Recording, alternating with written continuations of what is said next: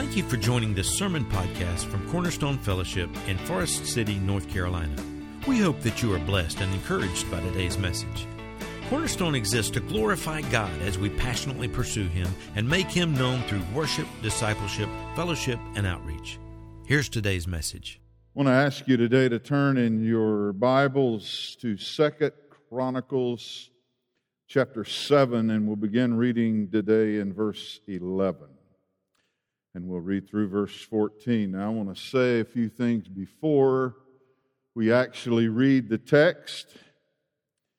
And that has to do with the context of the most famous verse in all of this chapter. And that is verse 14 of chapter 7. It is a very popular verse, especially if it's near election time or we're at war or the economy is bad. And of course our economy is not bad, it's great. I know that because they told me that it was. But I can tell you, sometimes as pastors, we take unwarranted liberties with the Word by taking this verse and making it out to be God's message to America. If my people which are called by my name, if they will humble themselves and pray and seek my face and turn from their wicked ways, I'll forgive their sins and I will hear their prayers and I will heal their land. And we say that because, and I have preached it that way. I'm confessing to you, I preached it as if this was God's word to crooked politicians and abortionists and just all of that kind of stuff, that it's time for America to hear a word from God. But you'd have to imagine, if we go back to when this was stated, this passage is about 1,000 years before the coming of Christ. And Solomon is building the temple of God. He is about to go into it, and we'll look at that in a second. But just think about it. God never said anything about Canaanites or Moabites or Girgashites or Hivites or Hittites or any of those ites. He is preaching to Israelites. If my people. And so instead of us using this passage today to pray that God will just kind of jerk a knot into this old world around us, we need to make sure we read the address for this whole passage. God is talking to His own people, and I want to give you even more. I want us to all understand the context of what's going on. In the second book of Chronicles, it opens with the building of the temple of God. Now, they had a tabernacle. They broke it down, stacked everything, stored everything a particular way. It was very meticulous. It had rules for all of that. And then they would move it with them wherever they wanted to go. And God would meet with them there. Always remember the tabernacle, which was mobile, and the temple, which will be permanent in a sense, immovable in a sense. It was the place where God met with humanity. It's a place where He met with His people. So it's a very special place, but they're now about to build a temple. And it's in Jerusalem. David wanted to build it. God would not allow him to. He says, you've been a man of war, you've shed a lot of blood, but I will let your son Solomon build this temple. So in chapter 1, just hear me out here. Chapter 1, they start with worship. They're worshiping God. Chapter 2, they're having preparation for the temple. David, what a man of God. When God told him he couldn't build the temple, he didn't pout. He didn't just get discouraged. He didn't get angry with God. He started dragging things out of his house and his own bank account so that this temple could be furnished like no other building on earth. 38 tons of gold has been estimated to have been a part of the temple that Solomon built. It would be destroyed and then later it would be rebuilt, but never, ever would it ever be what it had been when Solomon first built it. In chapter 4, the temple is furnished. And in chapter 5, God enters His house. That's significant. They brought in the ark. They brought in all of the other furnishings, the table of showbread, the candelabra, and all of that. They brought all of that in. And you would have thought, well, because the ark always represented the presence of God, that's when God came in. But you'd be wrong. God did not enter this place until chapter 5, and He entered because the priests had consecrated themselves. They set themselves aside from the rest of the world, asked for the forgiveness of their sins. They wanted to be holy and clean before God, and when they prayed that, and they became consecrated and separated from the world, it was then that God entered His house. And then in chapter 6, something really important happens. A lot of things, but the most important is Solomon prays. And I want to talk a little bit about what he prayed, and then we will move into chapter 7, read our text, which will be God's answer to him. But in verse 36, something so interesting in chapter 6 happens. In the midst of all the pomp and all of the things that were going on, you remember in these chapters we just read, God had asked Solomon, what would you like? What do you want more of than anything else? I'll give it to you. And Solomon asked for wisdom. So being cursed with wisdom, so to speak, there were some things that Solomon knew. He knew that it's not going to matter that we got a new place, a new building, a fresh start, tons of excitement. I mean, you got to picture this, people bringing things out of their home. I want to carry this to the temple and I want it to be there. And it didn't matter about expense. All of that was so exciting, but there was something that Solomon knew. He knew they would sin against God again. And in verse 36, Solomon prays to God. And he says, and when they sin against you, he says, for there is no man who does not sin. And getting a new place to worship is not going to stop them. It's not going to make them any more faithful. It won't make you any more faithful, God, because you are completely faithful and we're completely not most of the time. And Solomon was wise enough to know that that is not going to change. You know, man, I didn't even plan on stopping here. You know how I hate to chase rabbits. But right in the middle of all of this, Solomon knows. He knows what they're going to do. He says, there is nobody that does not sin, God, and all of this newfangled stuff is not going to change anything about their hearts. If we could get that through our minds, we would quit, I think God's people at least, we would stop thinking that another marriage is probably going to fix me. First 5 or 6 didn't, but I think one more will. Or a new car. You'd be amazed. You know, I know that may sound trivial, but there are people in this world that they're thinking, if I just lose 10 pounds, that's all I want. I remember when I was a kid, that 66 Super Sport that I bought, my very first car.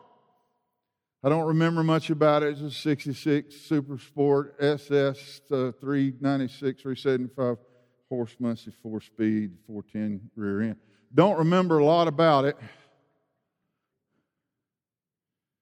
But I thought if I get that, that's all I need. And when the engine blew up, I thought if I could just get me a good motor, that's all I need. Wow. You know, if I had been saying I just need my head examined, that's all I need, I'd have been a lot closer. But when we think that some new surrounding is going to do it, some new thing, I read a new book, I got a new, and I can tell you, a new church, boy, that's real popular nowadays. We've got them everywhere. We were discussing in the men's meeting the other night about how people can just go from one church to another, and it's just whatever. You just go shopping. And there was a time, if you are old enough to remember, when we had church letters, and people would move their church letter from one church to another. Back in the day, it meant the pastor of the church you left had to give you permission to go and join another church. So if you left a mess behind where you just left, you didn't just get to go and join another church and never look back. Now, boy, if that happened nowadays, I can't even imagine how all of that would turn out. Those days, I'm afraid, are gone. But he says, I know it's not going to change them, God. He says, and you are angry when they sin, and you are angry with them and deliver them to an enemy so that they take them away captive to a land far off, or maybe even a land that is near. Some captivities are far away, and I don't want to just make it simplistic or just spiritualize it, but I thought about lands far away and lands that are near. Some people are still attending church, but I can tell you, they might not be captive, but something has them captivated. Boy, that new career, that new house they're trying to pay for, that whatever, I got a life, I got things I just got to do, and something, and maybe life is going really great. I can tell you that is the stage before captivity, because some are near, but some others are far. You don't even see them here anymore. They got so caught up in things that they used to do, and they had quit, and they had promised they'd never go there again, but the pull and the temptation on them got the best of them, and now they're gone. They're a captive in a far, far away land. Solomon knew all of this. He knew that this place is not going to be the cure-all, not for these people. So he asked God, just him and God. He said, God, when they sin. I'm excited too. I know I'm paraphrasing, but I'm sure he was. The way he's praising God. He's going to build his house next. He'll spend 13 years building his palace. But I think it's significant is that he built God's house first. He's excited about all of this, but he says, Lord, what's going to happen? They're going to sin against. As a matter of fact, I don't think even Solomon could have imagined that about 371 years later, that Nebuchadnezzar is going to walk right through the front door of this building. And he's going to haul off everything in there that used to be holy. And his son will fill those cups and vases and bowls full of alcohol and have a party with a bunch of whores right there in the midst of Babylon. How could that possibly be? How? It's incredible. Well, God answers his prayer. Let's read. Verse 11 of 2 Chronicles 7. Thus Solomon finished the house of the Lord and the king's palace and successfully completed all that he had planned on doing in the house of the Lord and in his palace. And then the Lord appeared to Solomon at night and said to him, I have heard your prayer and have chosen this place for myself as a house of sacrifice. And Solomon had asked him, he says, if they do sin and you shut up heaven and there's no rain and there's pestilence and all of these horrible things happen, God tells him, well, if I do shut up the heavens, I certainly can. It's my prerogative. So that there is no rain, or if I command the locusts to devour the land, or if I send pestilence among my people, and my people who are called by my name humble themselves and pray and seek my face and turn from their wicked ways, then I will hear from heaven and I will forgive their sin and will heal their land. Now that's the context of 2 Chronicles 7:14. I don't think, unless I missed it, that he mentioned Joe Biden one time. He said, it's my people. My people. They're the ones I want to make sure they understand this. So let's take a look at the passage. Just that one verse. If my people. God's not waiting, folks, on the postmoderns to finally figure out there is a such thing as absolute truth, or the belligerent atheists. He's not waiting on them to stop living in denial and in that foolishness of denying that there is a God. These militant deviants that we have in our world today who want to expose our children in elementary schools to all kinds of horrible, immoral deviations from God's design for sexuality, or even Hamas and other Islamic terrorists. He is not waiting on them to accept the justification that can only be found in Christ Jesus. That would be great. We pray every week that they will, but He is not addressing them.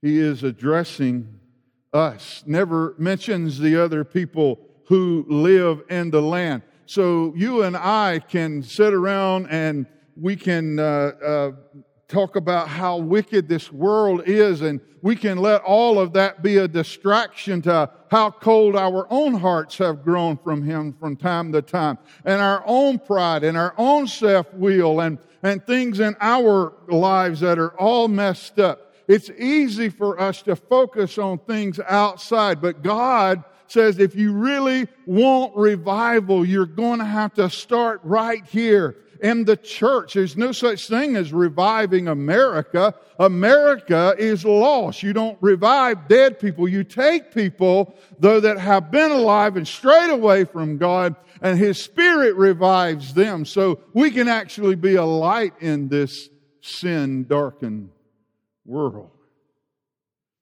Oh, I know. I understand what we're saying when we say, boy, this country, it needs revival. This country needs God.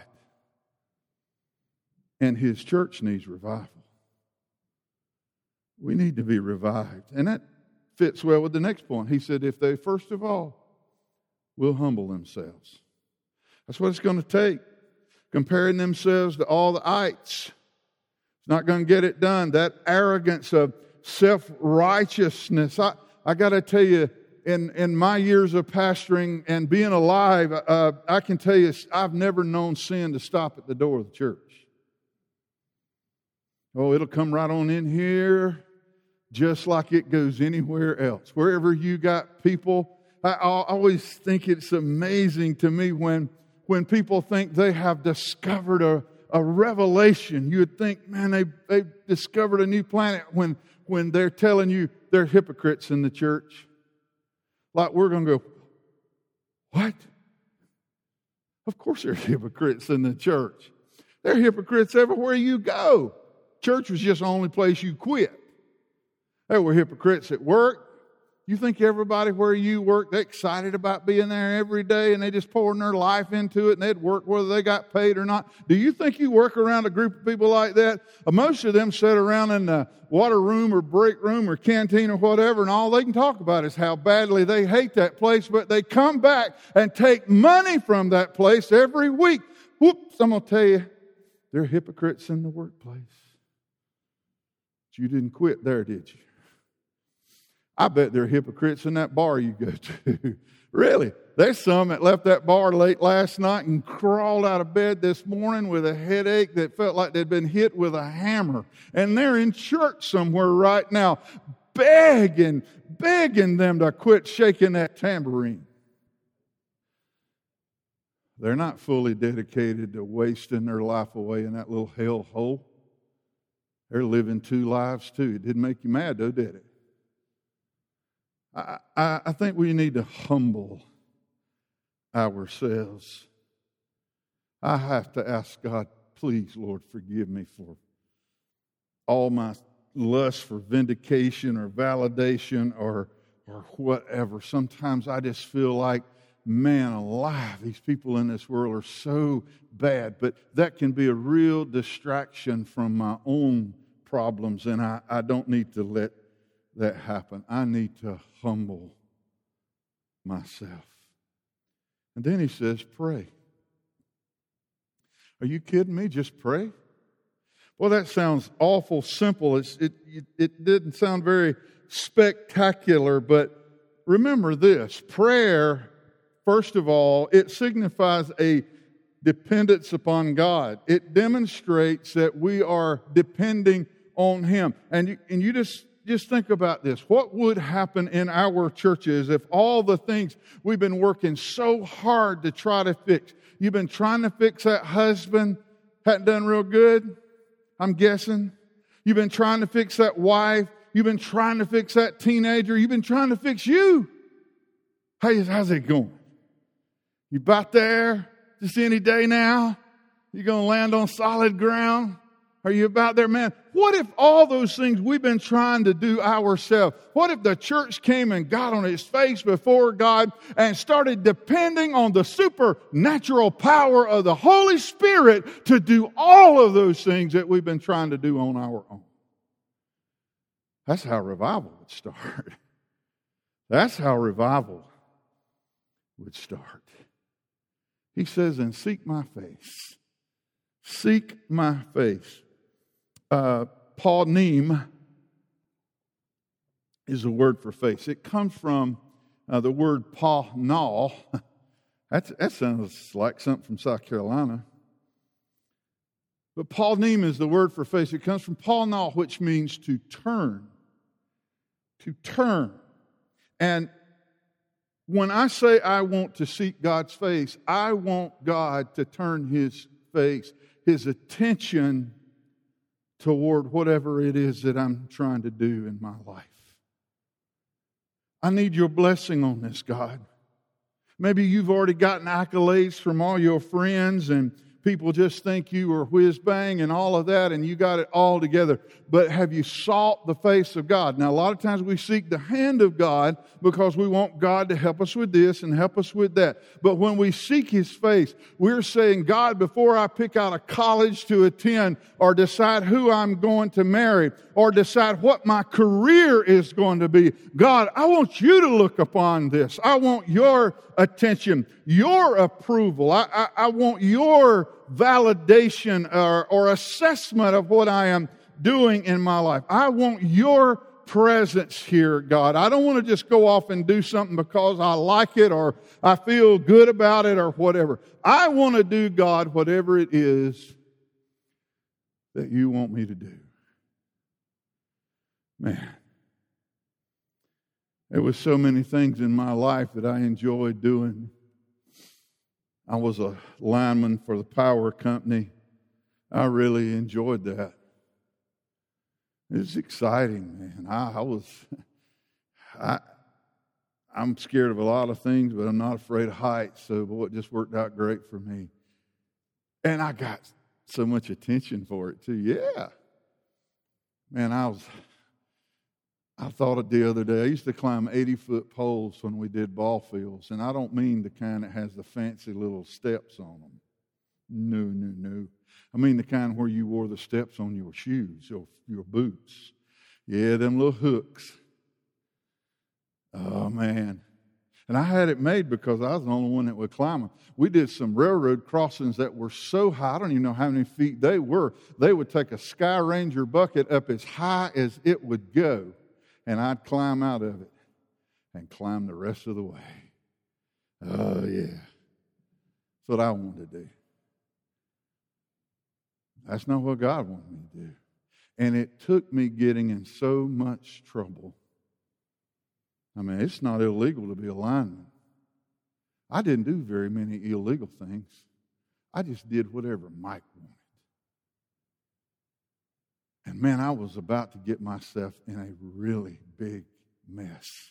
It'll be 44 years this coming Tuesday that I got on my knees one night. And for the first time in my life, I finally cared about what God thought. Man. So, and let me just say this before we move. There's nothing magical about being in this place or whatever, but I can tell you this. If you would teach your children, and this is a great example right here, to have them here to hear the Word, to worship with the rest of God's people here and all of that, I can tell you that is so important, because if somehow or another you could teach your kids at all the activities and schooling and education and all of that, while all of that is very important, if you could use the idea or teach them the idea that there is nothing more important than God's face, and there's nothing more important than what God has for your life, nothing more important than pleasing Him. And I can tell you, you can say that's what you want, but if you wear the car out year round, hauling them to every place but church, and you know it's because they're so talented, right? Your kids, man, I don't know why Preacher Mike don't come to watch him play. Man, oh, geez, we're thinking Braves. Well, if you knew how few people ever make a living playing sports compared to all of those who think they're going to, I can tell you, teach your kids. All of those things are fine, but teach your kids there's nothing in the world more important than their relationship with God. He says, if they will humble themselves, pray, seek my face, and turn from their wicked ways. That word turn here in the Hebrew is a word we could translate repent. It's the same word that's used in the Hebrew for repent. The word is shuv in the Hebrew. I think we have it on the screen. The word shuv is interesting. It is a word that does mean to turn or to change directions, but the Hebrew is always so very much deeper. I'm going to point with my finger. The middle letter is a bait. The second letter in the Hebrew alphabet is this letter bait, and it means house. If you look at this word on the far right, it is the word for sign. And the word sign literally means tooth. The letter means tooth as well as the word, and it means to crush. So here is how the Hebrews came up with a word for repent. You have crush, destroy, and house. And the way they saw or explained repenting was whatever you had been a part of before you turned away, you destroy it. And you turn around. You turn around from that place. And they use house. So just think about this house as being this place where you backslid on God. That old habit that you used to go to. The Hebrew says when you repent, burn that place down. Don't rent it out till you decide you feel like going back again. Get it out of your life. Put it out of existence. To really return, destroy that place in your life that keeps pulling you away, dragging you back down that same old road, destroying your relationship with God. Turn away from it by destroying that place. Take it out of existence altogether. Sometimes our problem is we never get very far away from those things that has absolutely wrecked our lives. Sometimes we have to destroy. Jesus talked about it. He said, hey, if your right hand offends, you cut it off. If your right eye offends, you pluck it out. All of that sounds radical. This sounds radical. But to actually get rid of those things in our life that continue to plague us, to really repent, we need to take some of those things and put them out of existence, not just out of reach. Because I can tell you, when temptation returns, your reach gets longer. And you begin to justify it. And you begin to think it's not that bad. You begin to think, I'll stop at a point when you never have before. We have to repent. Now that's what God requires of us. Let's close with his response. He says, then I will hear from heaven. Let's just stop right there before we read what he says. I will hear from heaven. Sometimes, man, we need to hear from heaven. This old world has no answer for us. You know, I've discovered that one of the reasons that I often fight depression, and I know I've talked about that a lot lately, but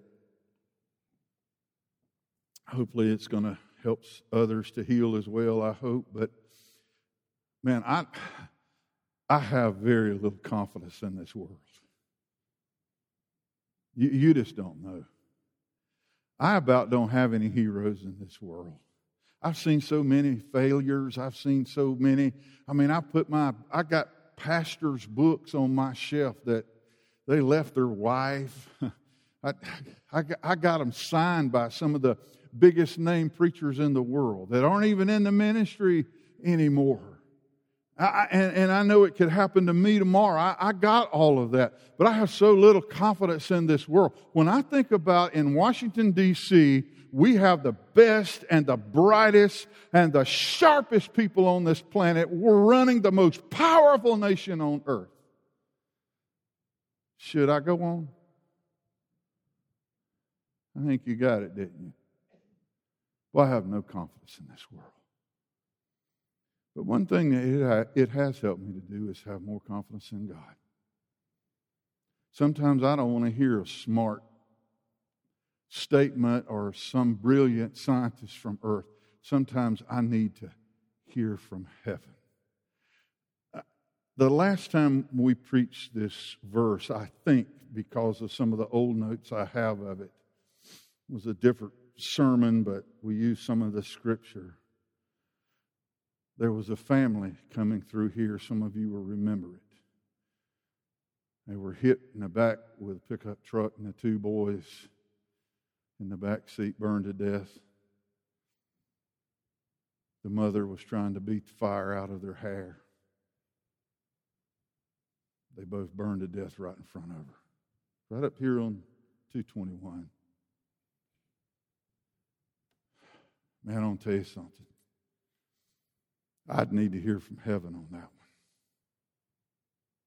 I don't think that, oh, well, you know, God knows what He's doing and all that. I don't think all that would help me. I don't think some great book you found and recommend, I don't think any of that would help me. I think the only way I could keep breathing and my heart keep beating if I were in that situation, I'd have to have God speak to me. I'd have to have God speak to me. My goodness. And some of you right now, I know you're going through some hard things. Really. And you may not even know I know. I certainly don't ask to know, but I hear. Man, somebody you thought would love you till the day you died. You found out they didn't. It was so heartbreaking. I could not imagine it. Could not imagine it. And please don't distress over me just running it in the ground, but it brings me so much joy in life. Last night, Loretta and I sat on the couch like two teenagers, and we watched Steve Harvey on reruns of the Family Feud, and we just laughed and giggled like we were 14 years old. She's been the best wife I've had so far. I just love that. I love that. I couldn't imagine what some of you go through. And sometimes, you know, and I had to live this one as a pastor. I had a man one time that, boy, he was an alcoholic and had ruined his family. He came to the church one night where I was pastoring. He accepted Christ as his Savior. And I'll tell you how that we tested him right off the bat. His daughter, whose name sounded a lot like his, but a girl's name, And another young lady in the church sang all the time. So at the end of the service, I called his daughter's name and this other girl's name, and I said, would y'all come up and sing for us? He thought I called his name. He had only been saved like 15 minutes. He got up, came right up there, and opened the book and cut loose. And if you'll do that, it takes salvation to do that. Oh, it was sweet. It was wonderful. But before long, his wife, who would come almost every Sunday, she quit. I did not understand that, but she helped me understand it. She says, when my husband came to church and he finally started doing all the things that he promised to do all along but hadn't, y'all took on over him like he was the Messiah. She says, I'm the one that's lived through this all these years. I'm not saying she's right, but I'm telling you, she helped me understand it. She said, all these years, I kept my promise. He didn't keep his, and all of a sudden, he's the star of the show. My goodness. Things in life hurt sometimes. He said, I will hear from heaven. I will forgive their sins. Man, that's such great news. We have people that are out in the world that don't know the Lord. They're repulsed at the idea of forgiveness. They're insulted. You could go up to them and say, look, I can tell by the way you talk or what you're doing in your life right now or where you are. I can tell that you probably feel like, God's judgment's going to be on you. And I want you to know God loves you and God died for your sins and He will forgive you. There are a lot of people nowadays that'll bust you in the face for that. How dare you insult me like that? How dare you pass judgment on me like that? They've decided that they're okay. And the very word forgiveness, which should ring sweet in the ears of every human that's ever lived, they resent the idea that somebody might suggest they need it. He says, but for my people, I'll forgive their sin. And then he says, I will heal their land. Their land's where they lived. Just think about it. How would you like for God to heal where you live right now? Heal that home. Heal that constant fighting with teenagers or that marriage that's running off the rails, or that's where you live. And sometimes that place can get awfully confusing and hard to manage. God says, I will heal their land. And of course, I know He's talking about the pestilence and the mildew He mentions and all of the horrible things that destroyed that place. But sometimes because of our sinfulness and our selfishness, we ruin the very place we call home, where there should be peace and security. We ruined it. And it needs healing. It needs healing. Dr. David Allen, I'll close with this. He invited a church. I was watching him preach this week. He was at a church in Florida. David Allen, and we've heard him almost every year that we went to Jacksonville for the pastor's conference. But this was the prayer he led his church in that day, and I'd like for us to think about it today. Matter of fact, I think it'd be great if we prayed it. So listen to this. Lord, do anything in me that you need to do,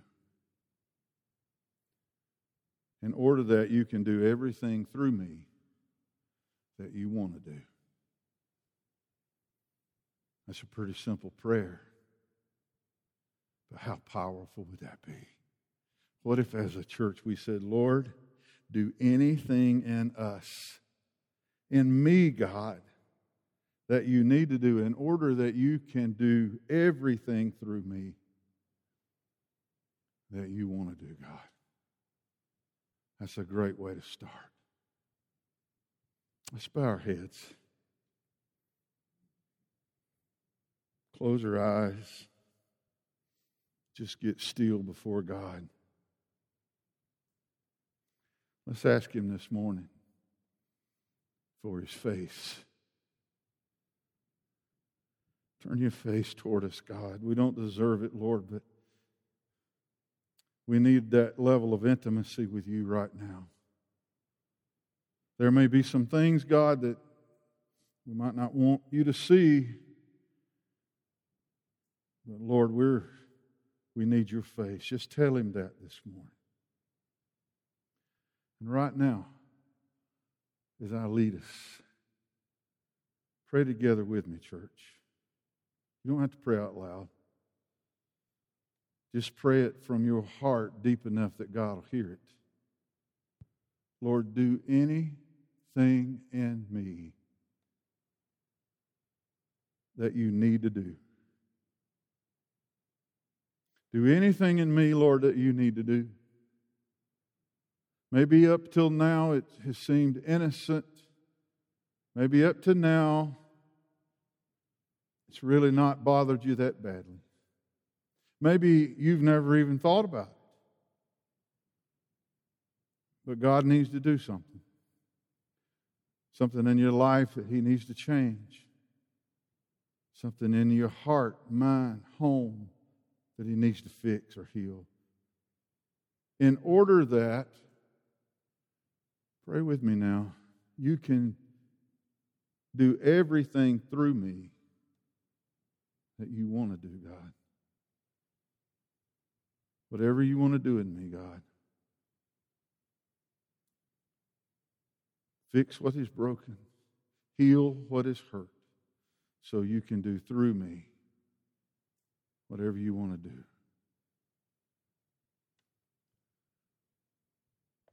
Lord, I come to You right now,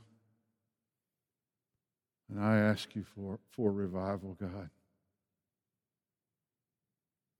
I ask You for revival. Lord, I ask You to start with me. Lord, sometimes I'm so selfish, so self-centered. Sometimes, God, I'm arrogant. Sometimes, Lord, I'm an unintentional Pharisee. And I can be a pretty good one, Lord, to not be intentional about it. But sometimes, God, I get to making differences between my failures and other people's failures. I have reasons for mine. I have justifications for mine, God. I pray, Father, that You'd forgive me of that blindness and that foolishness, Lord. I pray, God, that You'll help us as Your people, as a church. Not just this local church, but let's start here, God. And I pray, Lord, that You would help Your people wherever they are in this world. Help us as Your church to, no matter how bad the darkness gets, Lord, I pray that You'd help us to look at our own hearts and lives and allow You to use us, Lord, with a renewed sense of confidence and Lord, just giving You control of our lives like never before. God, I pray that You would help us, that no matter how dark the world gets, that we would be a light in this world.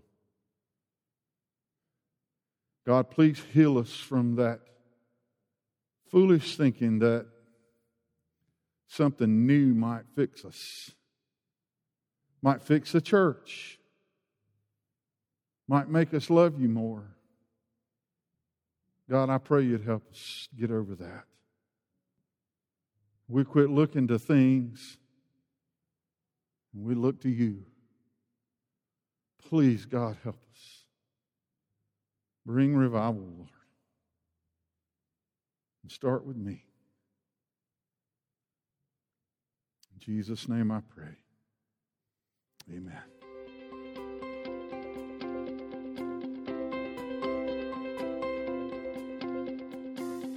Thank you for joining us today. If you have any questions or would like to know more about Cornerstone, please visit our website at servantsway.com or email us at office@servantsway.com. Cornerstone Fellowship is located at 1186 Hudlow Road, Forest City, North Carolina. Please join us again next week.